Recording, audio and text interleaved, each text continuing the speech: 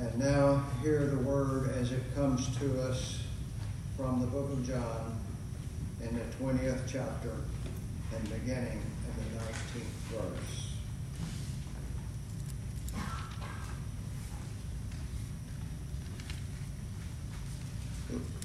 Late that same day, the first day of the week, when the disciples were together behind the locked doors for fear of the Jews, Jesus came and stood among them.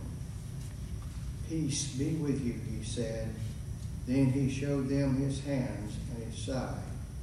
On seeing the Lord, the disciples were overjoyed. Jesus said again, "Peace be with you. As the Father sent me, so I send you."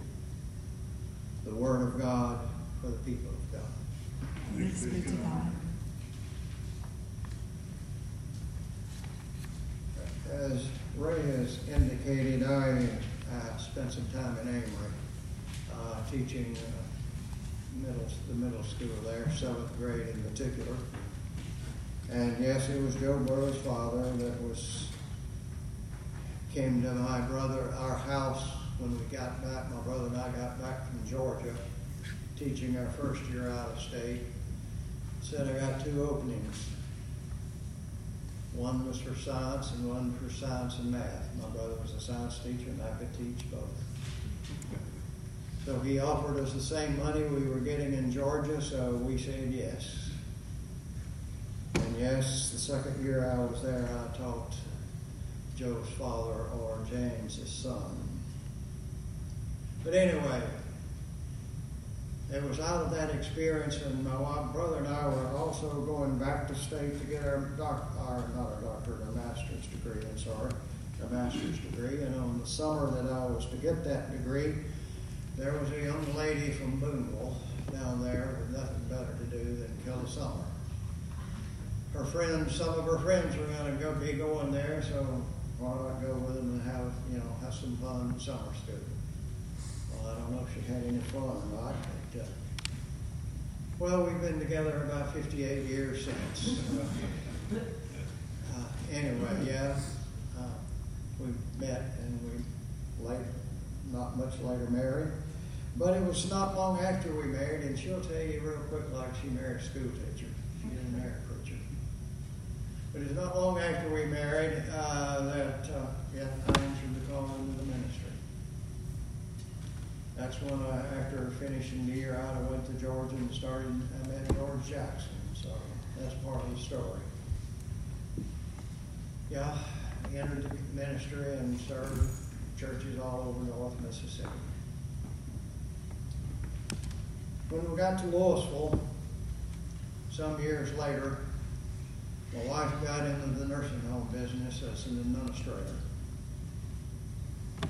She wound up spending 25 years in various nursing homes. And so a few years after she had been an administrator of a nursing home, she said, "Jerry, you're called to preach. And I'm called to the nursing home." And she felt just as called to that ministry as I do.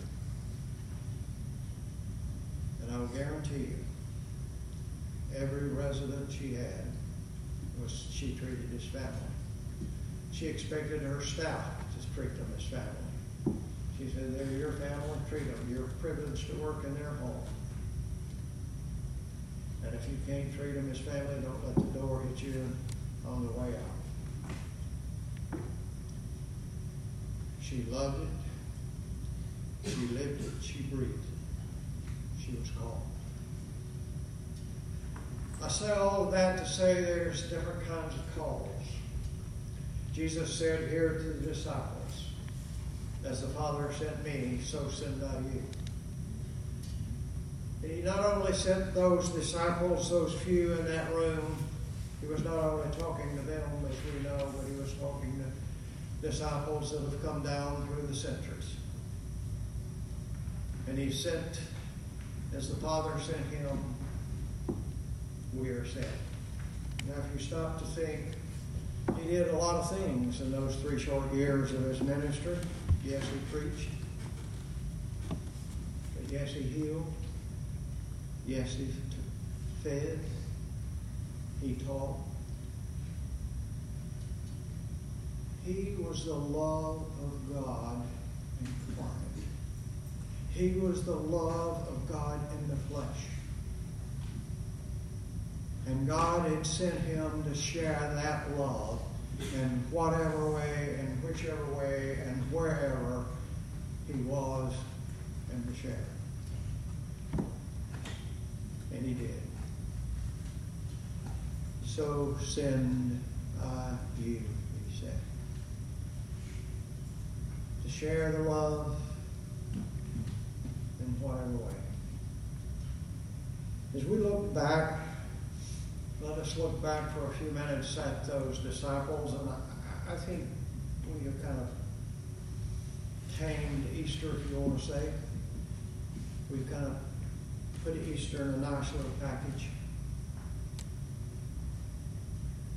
We've got even the crucifixion in a nice little package. You've got a cross here. I was given a cross this morning, put in my Bible. We have crosses everywhere now. We have big crosses on the highway. Nice, neat, clean. And we talk of the crucifixion, and we go on. Then we get to the empty tomb, and we talk, well, the stone was rolled away, and how great that is. And we sing hallelujah, and we go home. Nice, neat little package. That first Easter day was anything but a nice, neat little package. 3 days before, they had buried their leader, their loved one, the one they'd given their life to, as we have buried family of ours who have given their life to us, and we've given our life to. And they had walked away from the grave like we have walked away from the grave in tears, not knowing how we were going to get along without them. And I'm sure they didn't know even more than that what they were going to do. They'd given up everything. Their hearts had to be broken as ours is broken when we lose a loved one. But as Scripture says, there was more than heartbroken. You see, that nice, neat little cross that we have was not a nice, neat little thing. It was the electric chair of the day, or the gas chamber of the day. And there's nothing neat or nice about the gas chamber of the electric chair. It's for criminals. And that's the way he was killed, as a criminal. And these people sitting in this room had realized that he was not only put to death as a criminal, but on the trumped up charges, made up charges just to get rid of him. And he had been betrayed. Who was going to betray them? They were his. They were his followers. They were known. And all it would take, maybe might not even take a betrayal, and they would be like him. Their life would be gone too. So sitting in that room that night had to be a lot of fear in their hearts as well as grief. Can you imagine being torn, fear, watching the door every minute, afraid somebody was going to open it, who was going to kind of come get you and put you on that cross while you were grieving? But yet, I think there's something else going on with them. That's why I'm saying this wasn't a nice, neat little day, folks. They had seen him that morning. They had seen him that morning. Now we got used to that too. He was alive. We know he's alive. We've got used to that. And how many times again have we buried people we love? And just imagine 3 days later, they're walking around. We walked away from their grave, but what would we think? How would we rock our